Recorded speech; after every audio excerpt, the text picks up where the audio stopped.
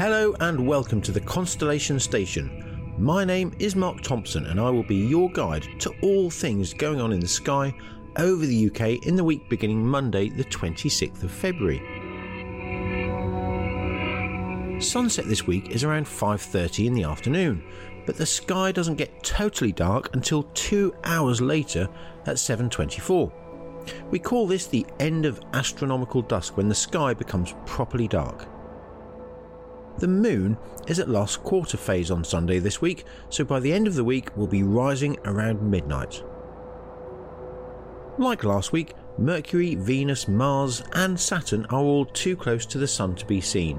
Even Venus, which had been a prominent object in the morning sky, is now slowly drifting around the other side of the Sun to become visible again in the evening sky in about 6 months' time.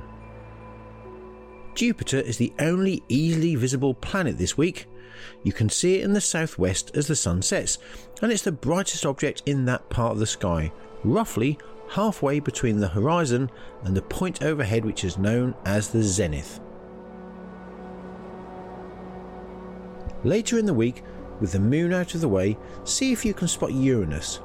It's quite conveniently placed, and to find it, the first thing you need to do is spot Jupiter. From there to Jupiter's upper left by about 2 fist widths at arm's length is a faint cluster of stars. This is the Pleiades cluster. Now Uranus is directly between the two. The best chance to spot it is to use binoculars, because it is just on the limit of naked eye visibility. And look in the area of sky between Jupiter and Pleiades. And if you can see a pale bluey coloured star, then you've found Uranus.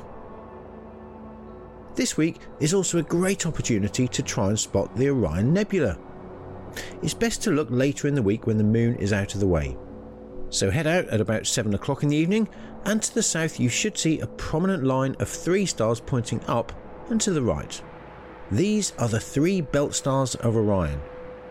Above and to the left of them is a bright red star known as Betelgeuse, and to the lower right of them is a bright bluey white star known as Rigel. Now back to the belt stars again, and from the middle star imagine a line drop down to the horizon. You don't need to go far though from the star in the centre, just about half a fist width, and you should be able to see a faint fuzzy patch. This is the Orion Nebula, a vast region of gas and dust out of which stars are forming. Take a look at it with binoculars or even a small telescope if you have one.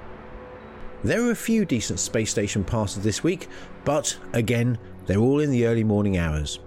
The first is on Tuesday morning, starting at 7 minutes past 5 over in the southwest. It will pass almost overhead and be brighter than anything else in the sky before fading from view in the east at 11 minutes past 5. Another good pass is on Friday morning, again starting at 7 minutes past 5, passing high in the south before fading from view in the southeast at 12 minutes past 5. That's it for this week on the Constellation Station. Join us again next Monday to find out what's happening in the sky above us.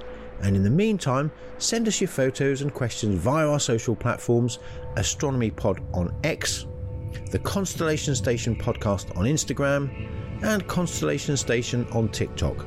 But until then, let's hope for some clear skies.